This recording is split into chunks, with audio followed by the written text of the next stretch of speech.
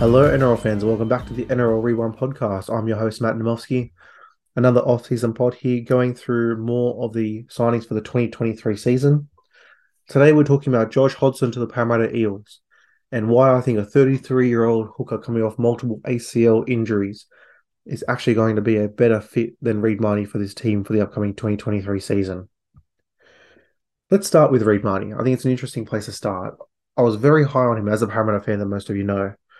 And there was always, some very, very good aspects to his game. There was a couple of flaws that, would rear its head. Um, and I think those flaws were actually down to Parramatta's management of it. So let's start with some of the positives. Really energetic, would always be around the ball. He did, sniff out some of those really opportunistic tries, even coming back through the middle. What was he, his kicking game really, really did improve throughout his years at Parramatta.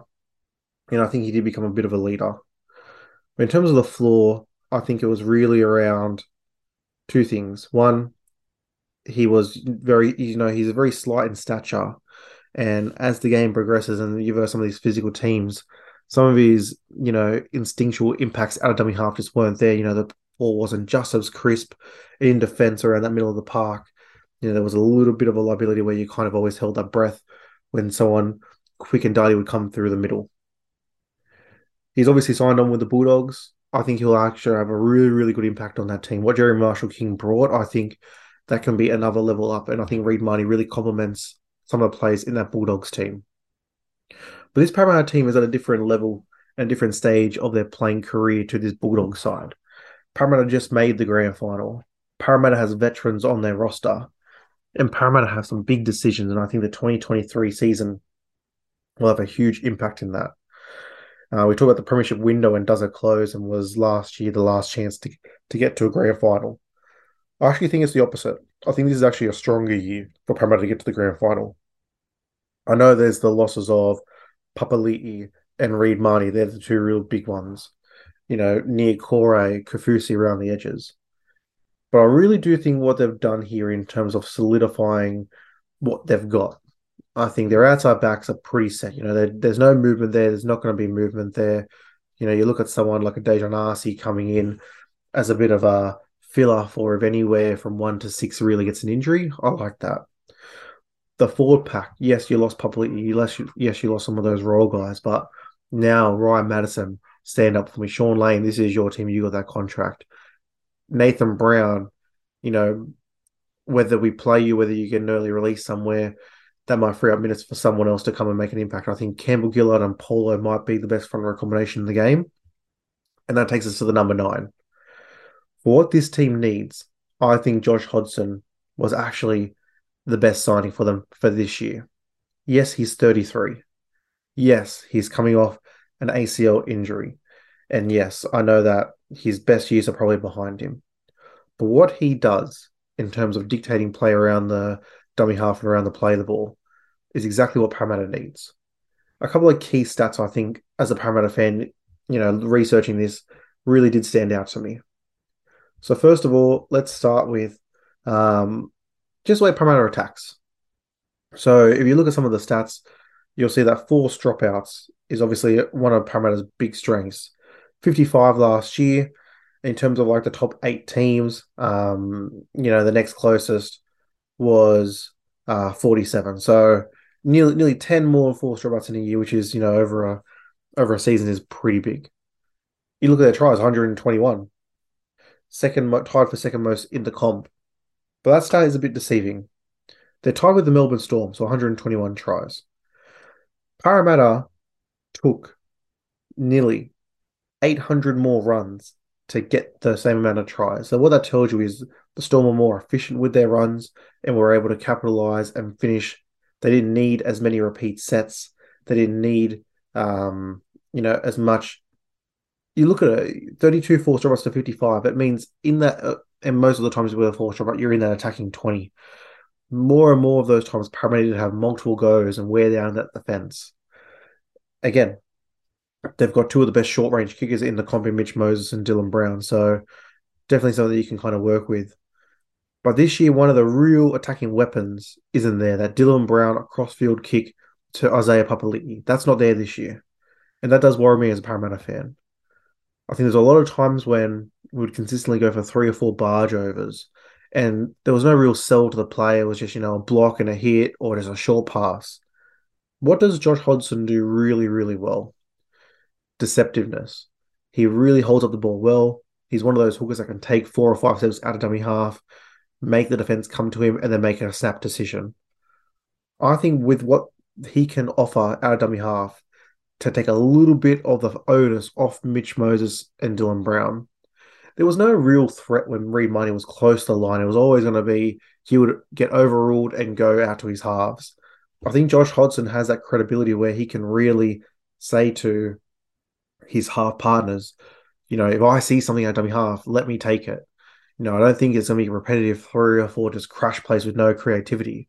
You might have one where he shifts out to the left for 3 or 4, turns someone under. He might go to the right, 1, 2, bang, hit someone at the line. He might then take one to the right, maybe one sweep play, one blocker coming through, and he can hit that next man out. There's a bit of variety that I like about Josh Hodgson. And again, 33, the wear and tear. I would love to see, them sign someone to come in off the bench and, spell him. Not so much like the Tom Starling one. I think that really neutered him. Once Tom Starling became an integral part, besides 19, where, they would come on and Hodgson would play that lock role and Starling would come in. I don't like having Josh Hodgson sitting on the bench for too long, just in key moments, maybe, last 10 of the first half, first 10 of the second half, potentially. But let's go to the next lot of stats because I think, again, it's very telling. So let's look at where you score your tries. So Parramatta last year scored 16% of their tries through the middle of the park. And obviously they were very potent out the left and they were improved on the right. You look at 2019, 2021, where the Raiders and Josh Hodgson was fit. They scored nearly 25% of their tries through the middle. And if you actually look at 2021 as a whole, it gets closer to 30% at 28. It just tells you that him going through the ruck really did open up some things for that team. So I think that's another added element that Parramatta will be able to have. They won't be so reliant on big sweep plays, crossfield kicks to try and get through the numbers. It's actually going to be, running through the middle. And again, you've got the best front row combination in Paulo and Campbell Gillard. I think you saw both of them in the World Cup. They're in the peak of their careers right now. And if you can have, shifty Josh Hodgson just barging them over and putting them in nice positions, not to just beat their guys 1-1, but maybe with a little bit of footwork, with a well-timed pass, with a nice angle and line, it can really unlock this. The player I can't wait to see is actually Ryan Madison with him. I think Ryan Madison, they do keep him in that 13 role or even shift him on an edge. I think with what his footwork and little acceleration speed around the play of the ball, you might see a lower version of what Damien Cook and Cam Murray can do. I really do think in terms of that bit of speed around the play of the ball and that pass that Ryan Madison has, with Josh Hodgson really controlling around the ruck, can be exactly what they need there. Finally, again, I think this is a big year in terms of obviously Dylan Brown and Mitch Moses getting their contracts and getting their future sorted. I think having all the onus on those two halves and obviously Clint coming in, Reed is by no means a bad player. This is not a Reed Marnie bashing session. I think he's going to do really, really well at the Bulldogs.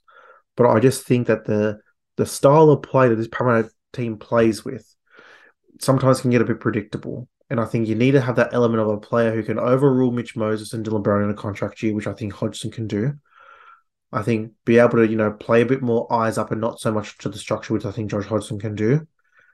And I think defensively is probably for me the biggest thing. I think even at 33, after a couple of injuries, I still think he'll be able to hold up a little bit more, a bit more vocal. And I just think that presence in the middle of the field is something that we're going to really need. Again, it could be the exact same thing in terms of having no backup half, the fatigue, the season gets to him. But I'm banking on it right now. When the signing happened, I was a little bit, okay, maybe it's a stopgap for 1 year. But I actually think even if it is 1 or 2 years, I think it's actually a power play from Parramatta. They're telling you that we think Josh Hodgson is the piece here. We're not going to take a step back here or, bring a young guy through to try and develop him. This is our time to go make another grand final, win another grand final, and get back to the promised land. So we'll leave it there, guys. In summary, I do think Josh Hodgson is going to be an upgrade for Parramatta in that hooker position just for this year and for the way that they need to play to get back to the grand final. So thanks for listening, guys. Have a great day. We'll hear from you soon. Cheers.